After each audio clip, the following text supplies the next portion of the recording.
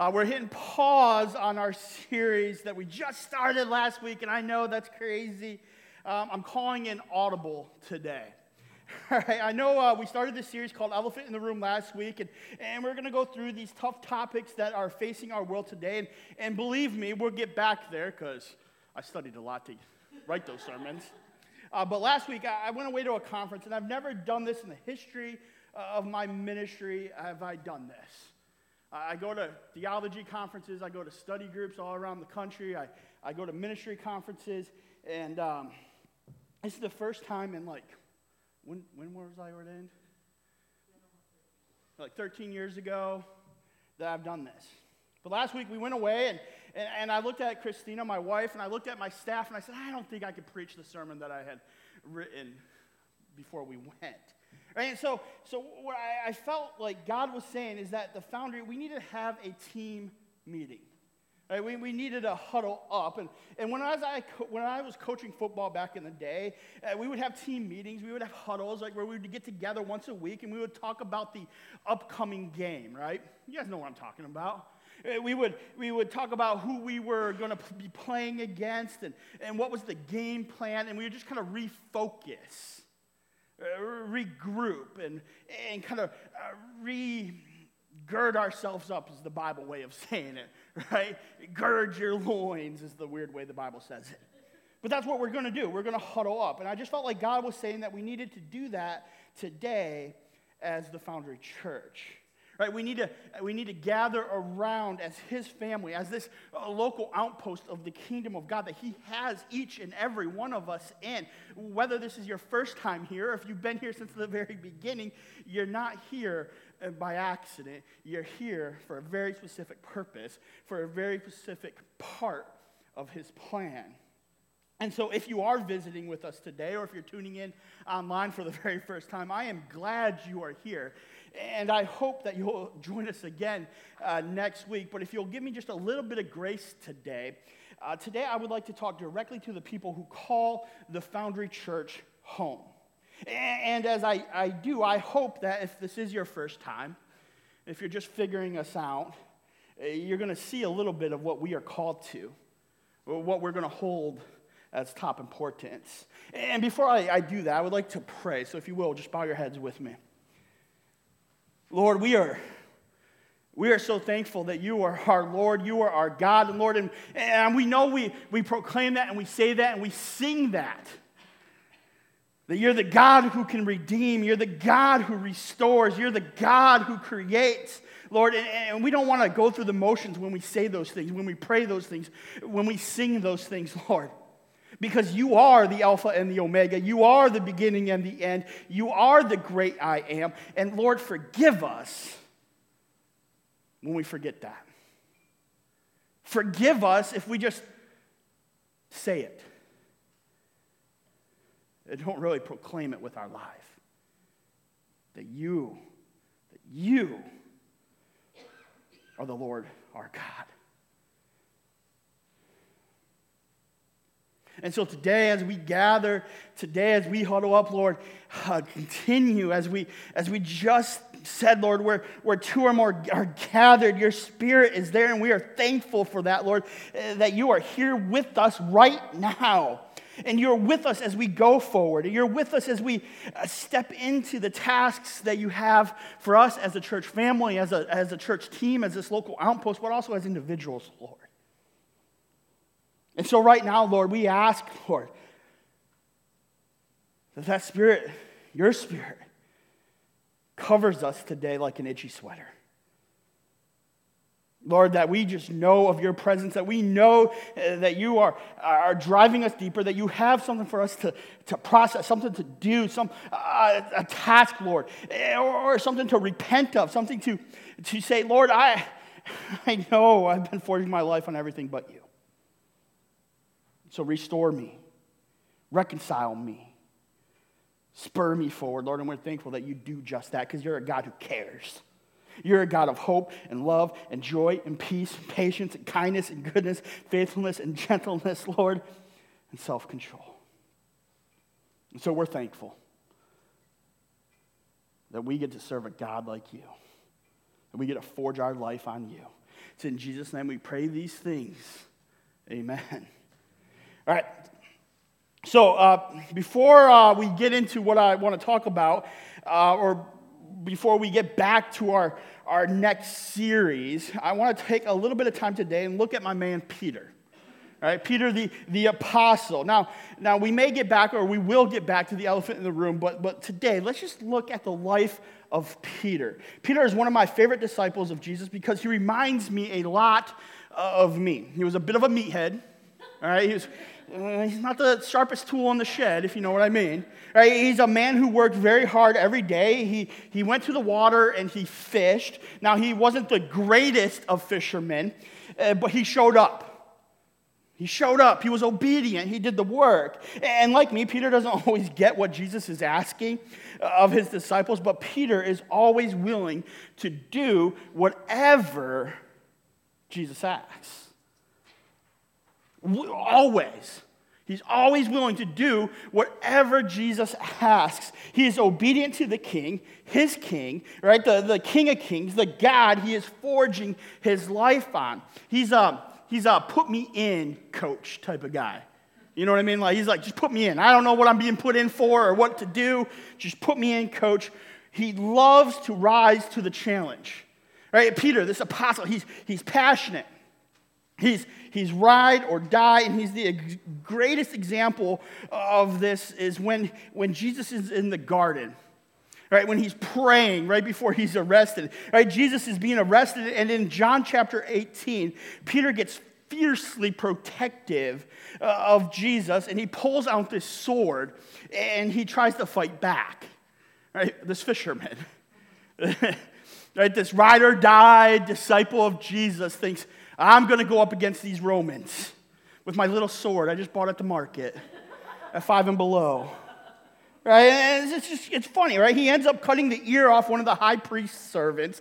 And Jesus, of course, in the translation according to me, says, Peter, get it together, buddy. Get it together, right? This is what I have come to do, right? So calm down, put your sword away. I must go. Right?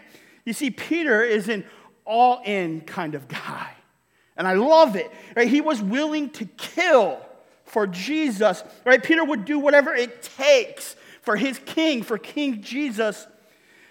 Well, at least this is how it seems. All right?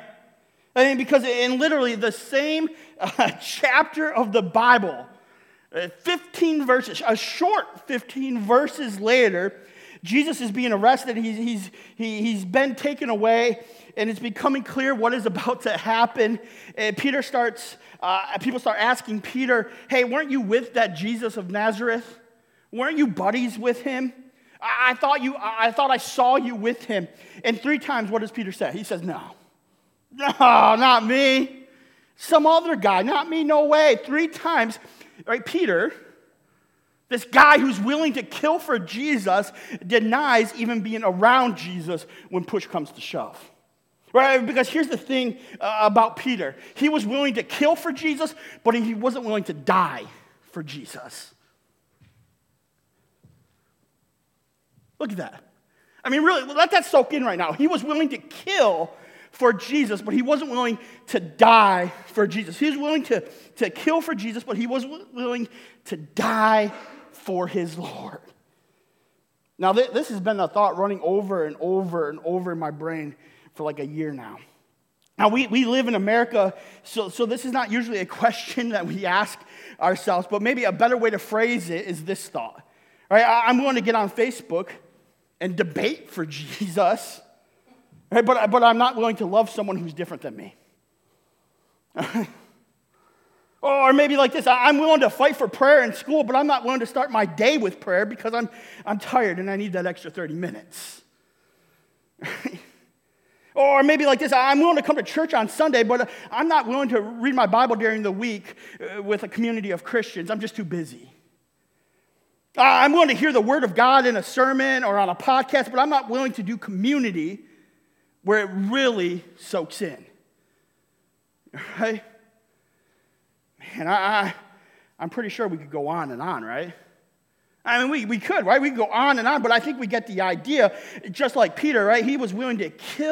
for Jesus, but he wasn't willing to die for Jesus. You see, the series we were in, people seemed really excited about it, and that is good.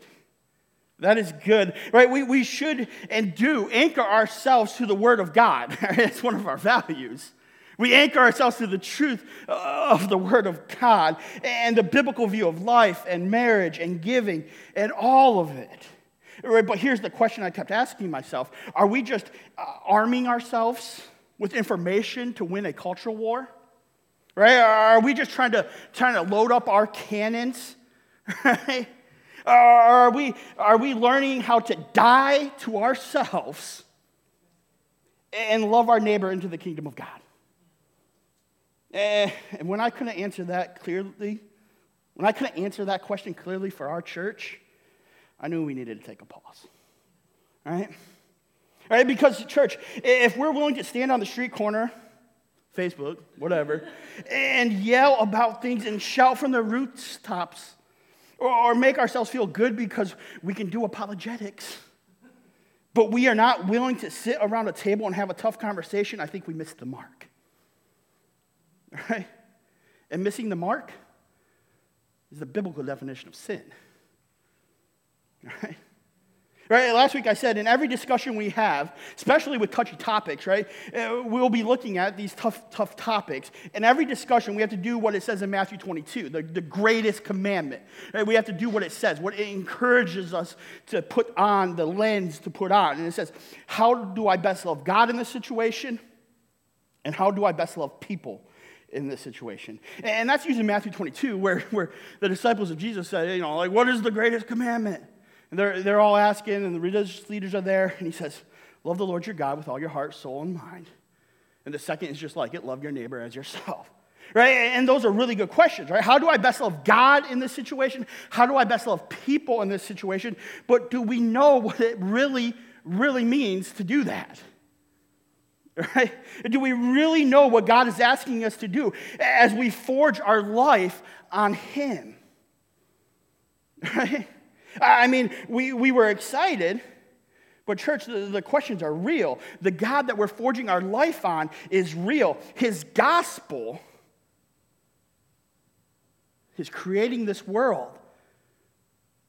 Us messing it up, Adam and Eve. Him making a covenant with his child Abraham. Right? And by sending a king, saying, I'm going to send a king through your lineage, and that king comes into this world, God, in the flesh. Not to condemn us, not to say, oh, you did mess up. You did miss the mark. Screw you. Right? That's not what he says.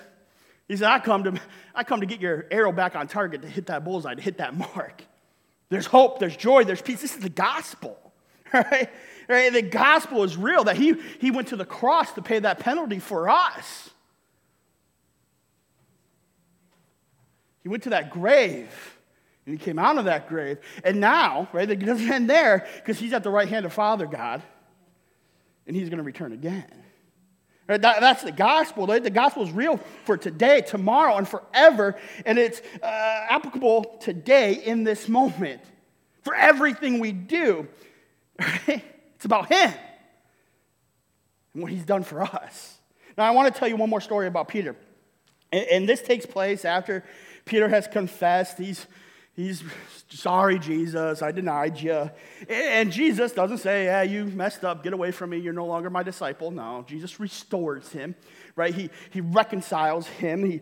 There's restoration. There's even a rejuvenation of Peter's spirit, because he preaches a bomb of a sermon, like a good bomb, a good sermon, right? And starts the church. Right? And the power of the Spirit of God later on in Acts. Right? Jesus restores them, and this is what takes place. Right? Jesus has gone back to heaven, and the disciples, they're spreading the word. They're saying, anchor to this. Right? About all that Jesus has done, anchor yourself to it. It's not a self-help. It's not a self-care gospel. It's not a love oneself. It's deny yourself, take up your cross, sacrifice. Because your life here is temporal. And you got eternity coming down the corner, right? And then in chapter 3, Peter and John, they heal this beggar, this lame beggar, it says, just paralyzed beggar. And everyone is trying to figure out how Peter could do such a thing. Now, maybe they were arguing, everybody, over the science of it. Does that sound familiar? Right? How could someone who was lame from birth, who has never walked in the entirety of their life, have strength and dead muscles all of a sudden? So the people thought, this can't be true. This is some kind of fake joke or whatever. Or maybe they were arguing over the theology of it. Does that sound familiar? Or how could they heal someone? Jesus isn't here anymore doing these healings, and healings only happen when he is around, and so this must be fake. People are arguing. Maybe they were arguing over the spirituality of it. Well, they should have done it in a synagogue, in a church. There should have been a rabbi present. Or they didn't say the right words. So this can't be real. Or maybe they thought, well, this guy was a beggar. He's from the wrong side of town. He isn't like us. Oh, why wouldn't they heal the people we know first? This guy didn't deserve to be healed. And so they thought he was not worth it. And Peter, he hears all of this from the power of the Spirit, and he gathers everybody together, sort of like what we're doing right now. And he says to them, you're missing the point.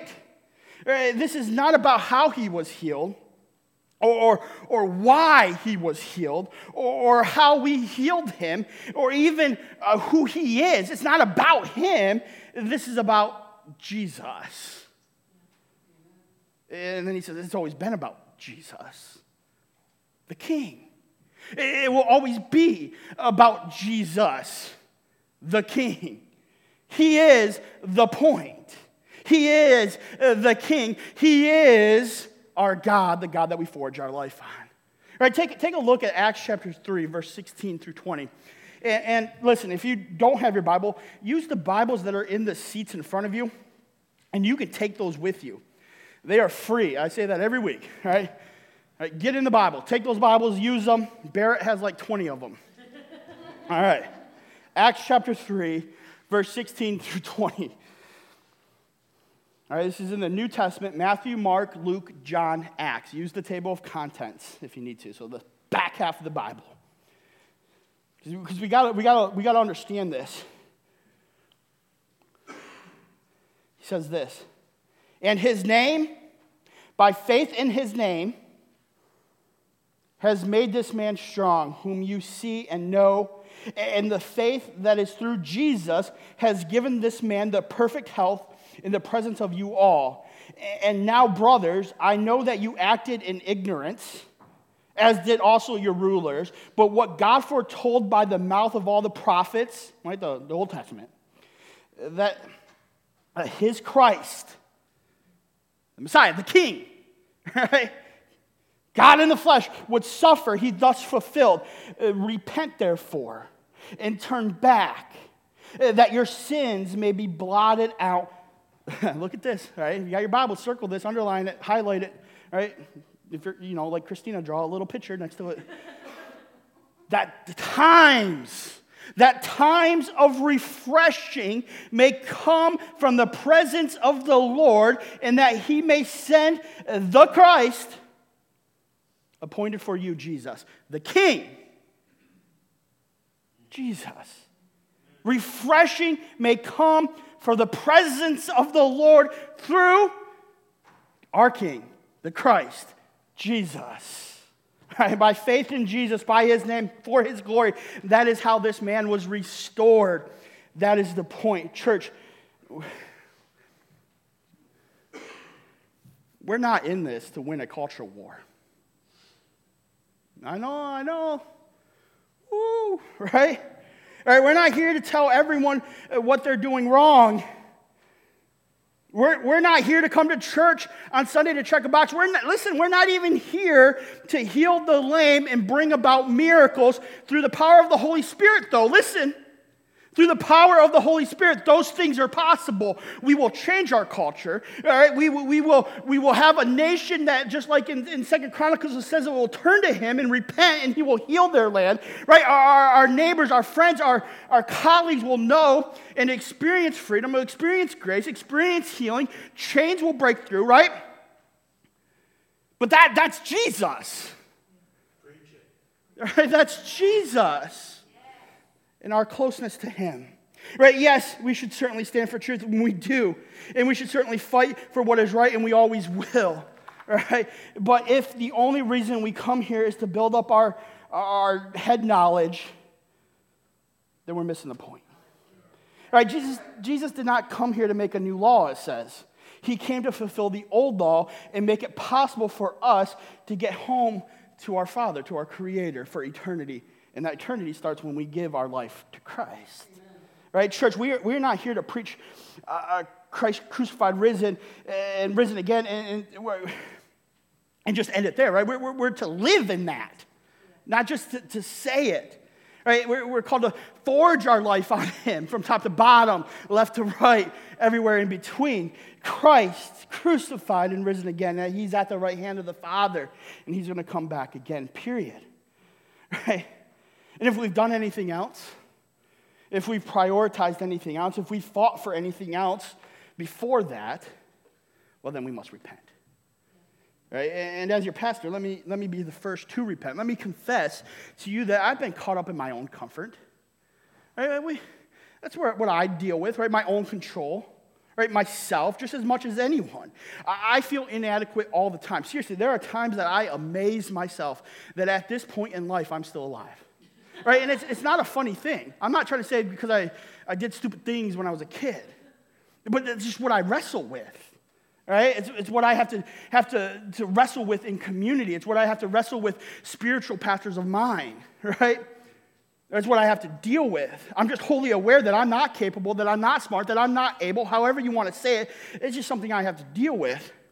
And so I have taken those feelings, right, that are not of God, right, but are from the pits of hell, and I brought them into the church and about how I minister, and it's about comfort, right, and control, right? But here's the thing, church, almost everything that God wants for our lives is outside of our comfort zone, right? Right? Comfort zones are where dreams die.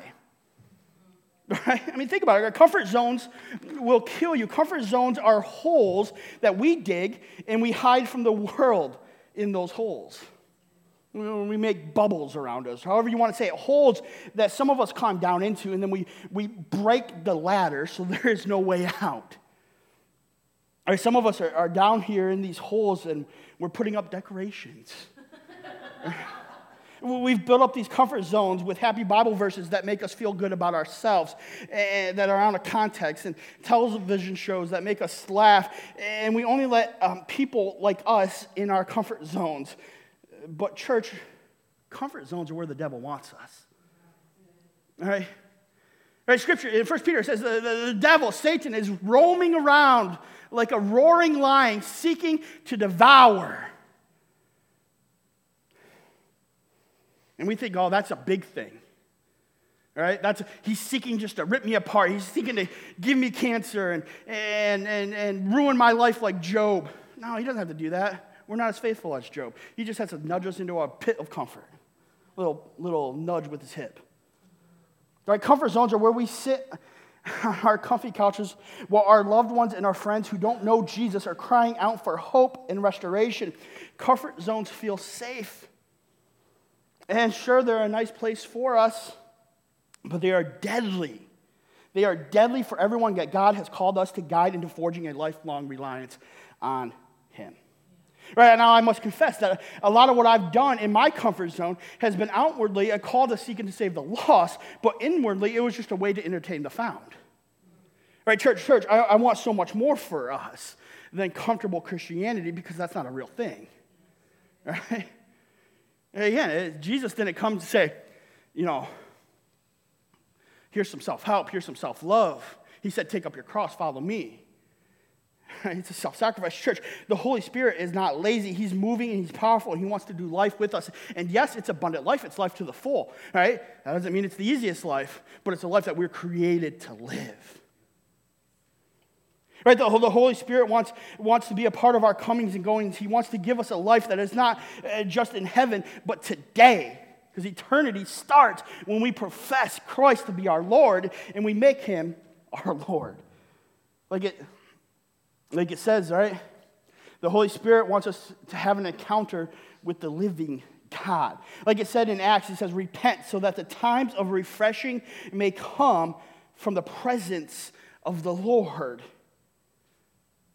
Guys, don't be lost with the tone. Don't be lost with the language, right? That's amazing.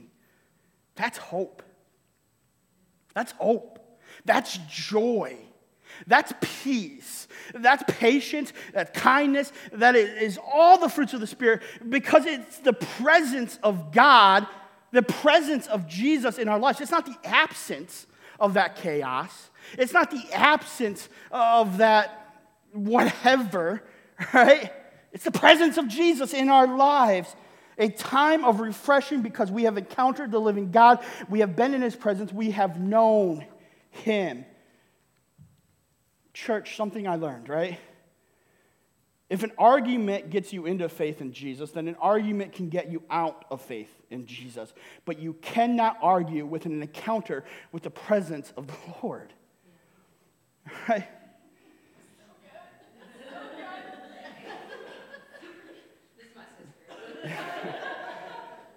That's what we want for our church, guys. That's what we want for each and every one of us. A presence of God. That is what God wants for our church. Listen, just listen to this, right? How the church in Acts is explained, all right? So you were in Acts 3, flip over to Acts chapter 2, all right? And listen, I mean, I heard a lot of knuckleheads this week too say, oh, because we're a church that says we want to be like the New Testament church. We want to be like the church that God created in Acts. And I heard a lot of knuckleheads say, you don't want that. Right? There was orgies breaking out in 1 Corinthians when they were taking communion. You don't want to be a First Testament church. Heck yeah, I do. Look at what it says in Acts chapter 2, verse 42. Because, first of all, the Spirit of God cleaned that up and restored them, right? Yeah. Right, but look. It says, and they devoted themselves to the apostles' teaching and the fellowship and to the breaking of bread and to prayers, right? And all came upon every soul, and many wonders and signs were being done through the apostles. Right? Because what? Because they're connected to Jesus. Right? And all who believed were together. They had all things in common. Right? Not a holy huddle, not down in the pit, but up in the world. That the outpost that God has them, right? They had all things in common, and they were selling their possessions and their belongings and distributing the proceeds to all as they had need. And day by day, attending the temple together and breaking bread in their homes, they received their food with glad and generous hearts, praising God and having favor with all people. Right? Not all Christians. Not all the people of the way. At this time, the church was called the way. Right? It wasn't just favor with each other, but favor with all people. And the Lord, and they didn't compromise. They did what they were supposed to do, right? They met together. They studied the word. They repented. They did all these things. And the Lord added to their number day by day those who were being saved. And this is God's church. It is filled with awe-inducing experiences with Him. It's done in community. It is inconvenient. Convenient. I mean, just for example, they were selling all their possessions, you guys. That's not a convenient thing to do. And listen, God is probably not calling you to sell all your possessions, but He's calling you to make Him the most important possession that you have. And the church met daily together. And they had favor with all people. Right? I don't know about you, church, right? But I haven't heard that all the people are thinking favorably about the church. Right? And it says that the Lord added to their number daily, and this is what I want for us Foundry. And it's not an Andrew thing. It's a God thing. This is what He wants. Right? Right? Because like I said, what I want, I had to repent of, like this control, this comfort, right? But this is what God wants. Acts chapter 2. Right? He wants a fully alive and moving church that does life together, that grows in number, that experiences God's power and presence, and that is inconvenient. And the whole world around that church, around that local outpost, and everyone in it knows they need it too. But they need it too. Authenticity. It's a group of people who are called out for a purpose that is so powerful, that is so amazing, church, so life-changing that we would be willing to do anything to get other people to forge their life on it too. Right? Look at it like this. This is how we grow. All right? Throw this slide up here. It is the Word of God. Right? It's the Word of God with the people of God, filled with the Spirit of God on the mission of God. It's inconvenient, but that's how we grow. It's being in the Word. It's being a people of the Word. It's being anchored to the Word of God, being in community with each other, with the people of God, right? Being in community together with the people of God, filled with the Spirit of God, being open to that, being open to that little uncomfortableness, being open to Him saying, hey, go reach your neighbor, go bless them. Have that conversation with your kid who's a knucklehead. Right? Whatever it may be. Filled with the Spirit of God. So we're stepping into that task on the mission of God. To what? How we fulfill the Great Commission, right? Go and make disciples of all nations, baptizing them in the name of the Father, the Son, and the Holy Spirit, right? Jesus said He came to save and to seek the lost, teaching them to obey these commands as He has taught us, again, in the Word of God, by the power filled with the Spirit of God, with the people of God. We would be willing, if that's the case, man, we would be willing to get up early or go to bed a little later to read His Word, to know Him better, so we could better reflect Him to the world. Right? So we could have those tough conversations, but with the way that He wants us to have those conversations and with the power of His Spirit. So we're not just trying to win a political debate, but we're trying to give people Christ. Yeah. Right? We'd be willing to give up a night during the week to join a table group or some kind of Bible study, or we'd just take our discipleship guide and say, hey, let's meet for coffee, you and me, right? Go over some scriptures together, 30 minutes.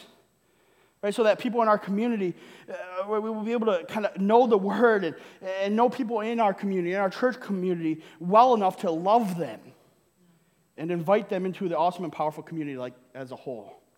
Right, we'd be willing to pray with someone, even if it means we'll be late for the game on TV after church, or we'll be okay if we have to wait a little longer for the table at the restaurant. We're okay with that.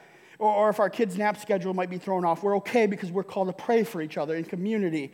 We'd be willing to raise our hands in worship because God deserves praise more than any feeling of embarrassment or uncomfortableness. We'd be willing to bring our kids even when they are too tired and don't feel like it because we know that what God has for them is better than whatever they do on their phone as they scroll when they say they're too tired and don't want to come.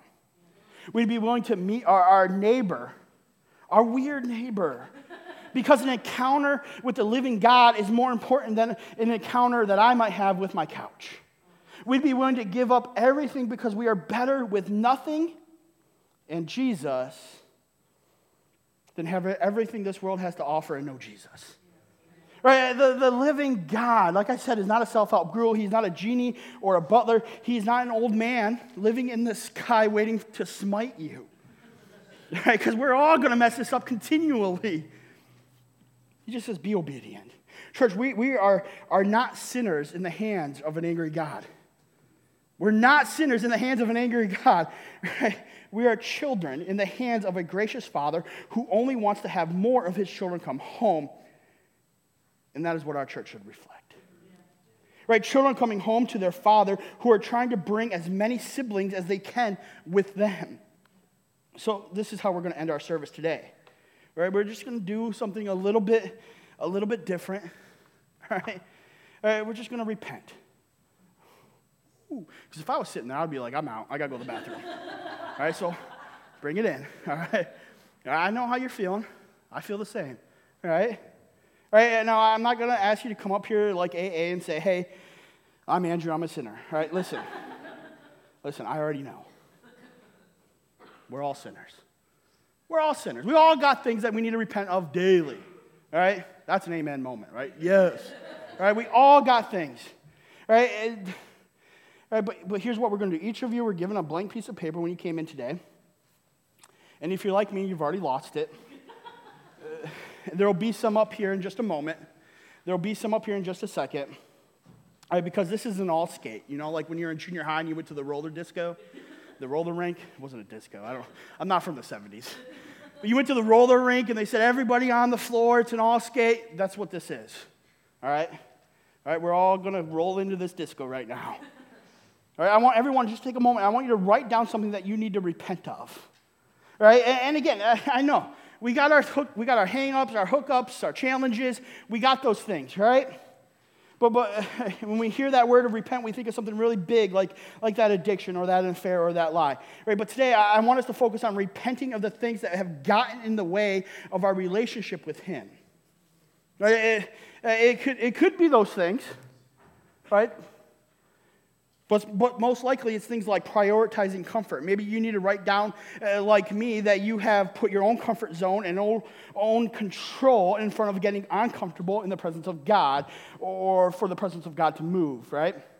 Or you don't allow yourself to be stretched. I'm like right here.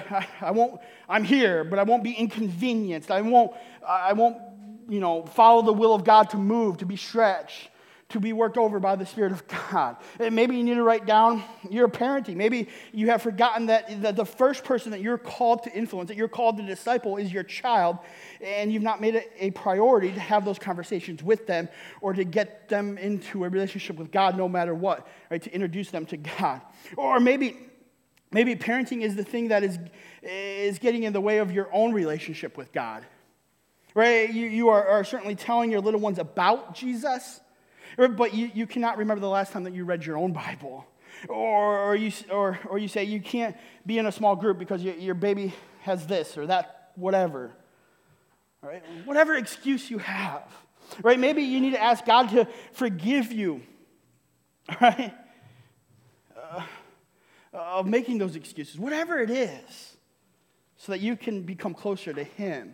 Right? Maybe you need to write down your own selfishness. Maybe you have to you put your sleep, your busy life, your job, your bank account, whatever, fill in the blank, ahead of being in community with people who will challenge you to look to God, right? Or being in community with God and reading your Bible. Maybe you need to write down your marriage, right? Is your marriage distracting you from Jesus instead of pointing you to Him? Or if so, maybe you need to have some tough conversations with your spouse about how you both can focus on Him more, right? We know the illustration. Marriage is a triangle, right? You, your spouse, God up here. So the closer you grow to God, right, you go closer as a couple, right? Maybe you're both not growing closer to God, so you're down here. Maybe you need to write down your work because goodness knows it has become the priority over everything else. Over your family, over your home, and certainly over your relationship with God. Maybe you need to write down your fear. Maybe you haven't invited someone to church because you're just afraid they'll say no. I hear you. Right? Maybe you haven't told someone that what God has done in your life because you're afraid they will label you. It's uncomfortable. But we're a story people. We're called to give testimony.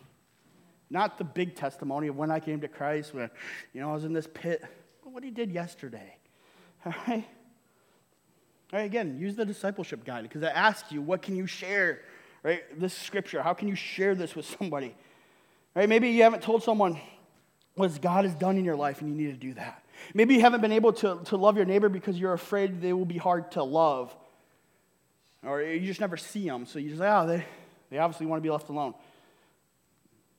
Knock on their door. Or maybe you're just too tired at the end of the day to have a happy hour once in a while with your neighbor so that you can have a relationship with them to show them the love that God has for them. Whatever it is, I want you to write it down. I want you to pray about it here. Ask God to reveal to you what you should write. Listen, that thing that popped in your head first, that's what you should write. All right? And I know this can be difficult, and I know it seems a little harsh, but I want so much more for this community of believers, because remember, repent, that rejuvenation comes, right? And before everyone feels horrible, I know that some of you are out there and you're looking at me and you're like, Andrew, I have nothing left to give. I do all that I can, but listen, my life is falling apart. I'm tired. I am lonely. I am empty. And to you, I say, let us in. Let us in, right? There is a room full of people who want to do better, who want to be people forging their life on God and helping others to do the same. So if you're the person who's given all that you have to everyone else, I say maybe just repent of trying to do life on your own, right? Because I have a list on mine, right? And that's one of them, right? Because if I'm honest, I mean, I'm going to be a hermit in northern Michigan or in Minnesota in a cabin that I built by my hands 1,000 miles away from the next person. All right? But God says you got to do life with other people. All right? I mean, that's just where we are. Right? I tell Christina, and if I hadn't met her and Jesus, I would be that hermit.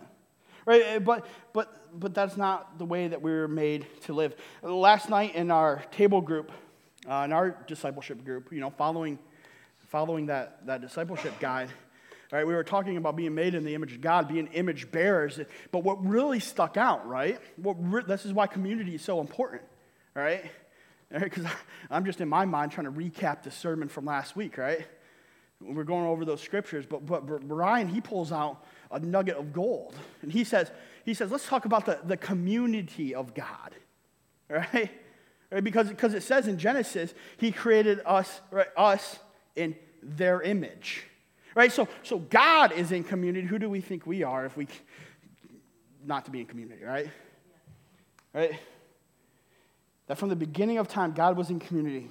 God the Father, God the Son, God the Spirit were together creating the world.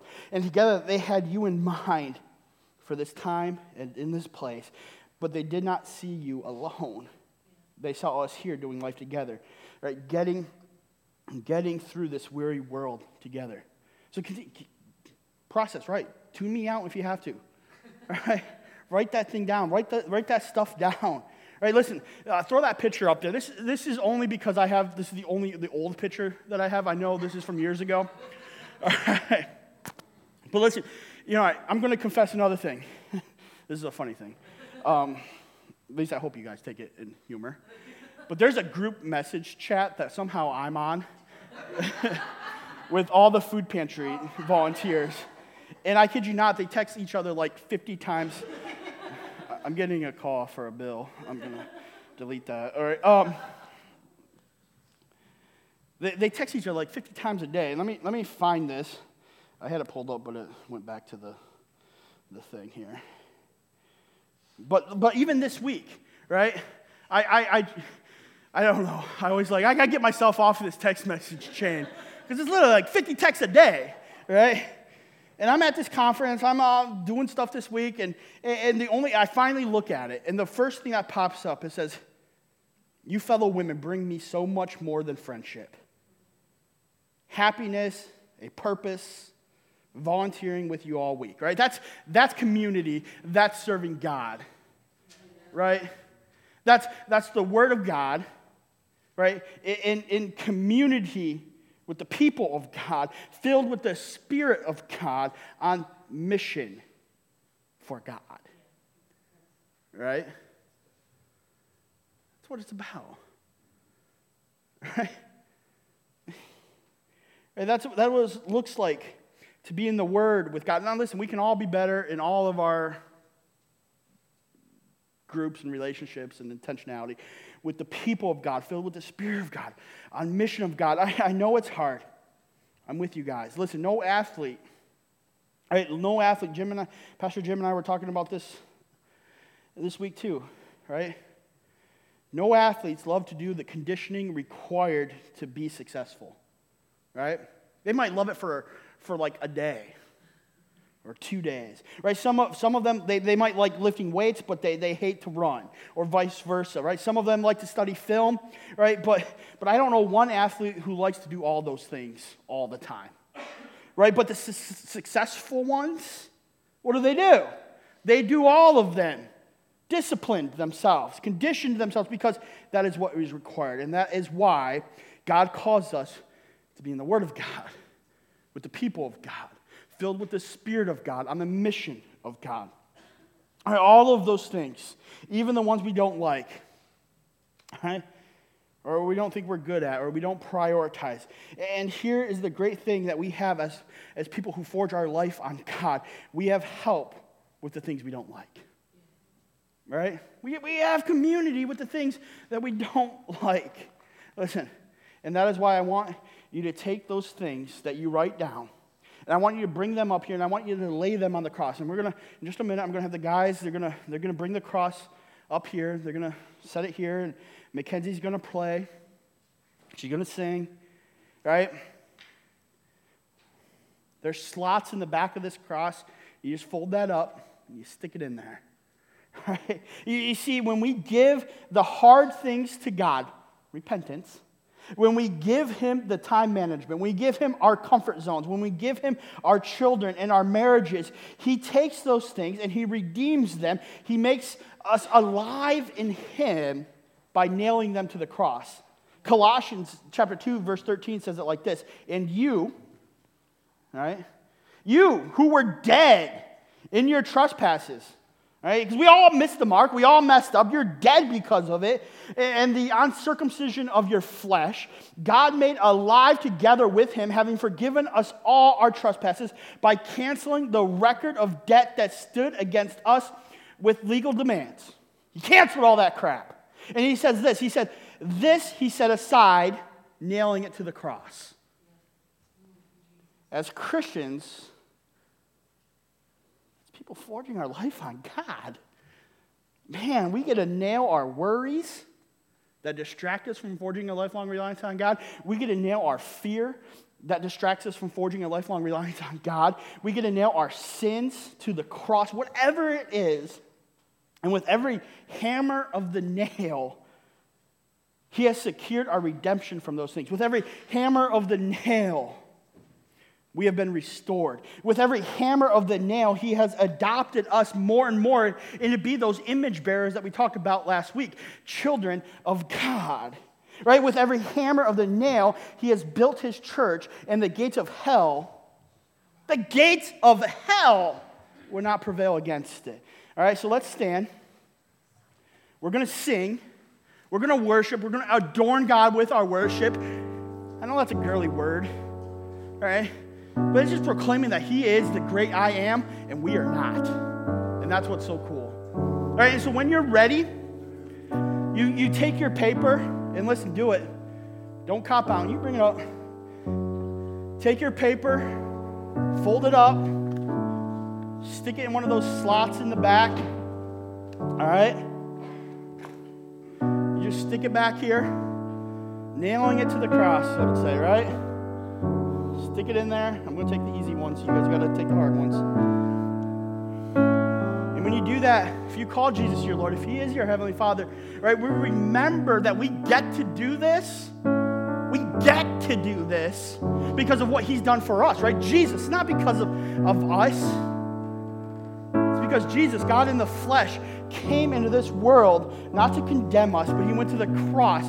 Like it says, right? He said, this is my body, which is given for you. Take and eat. Do this in remembrance of me. And then He says, right, this juice, this wine is my blood, a new covenant I give to you.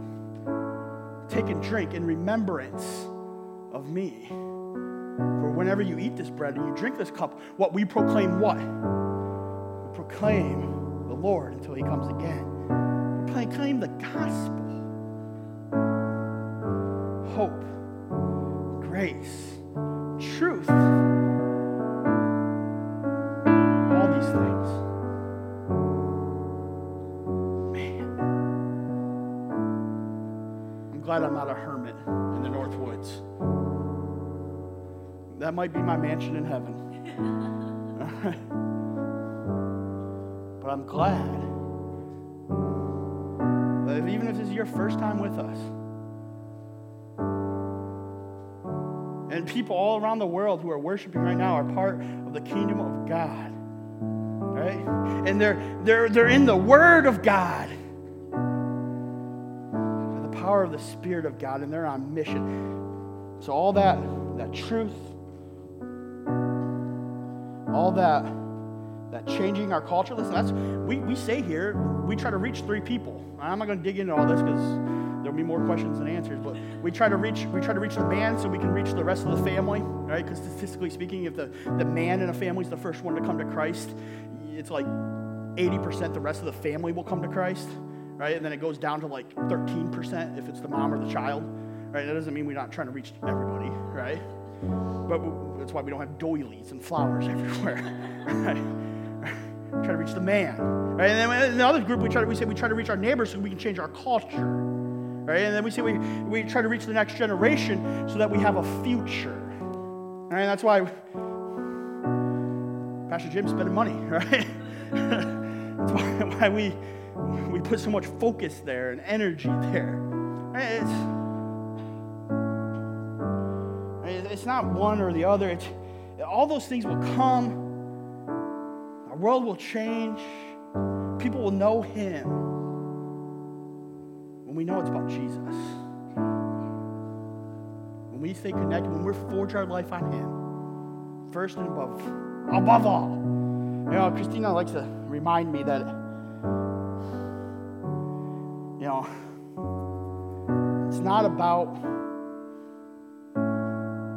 one person. It's not about me. It's not about whatever. It's about the King of Kings, the Lord of Lords.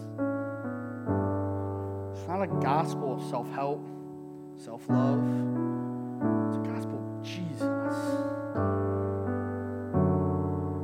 He's going to love you way better than you can self-love. It's about Him. So as Mackenzie sings, sing with her. Put these up here. We're just going to worship. We're going to pray. We're going to take communion. All right? Don't rush it. Pray and ask God for what you need to write down. All right? Put it in these slots.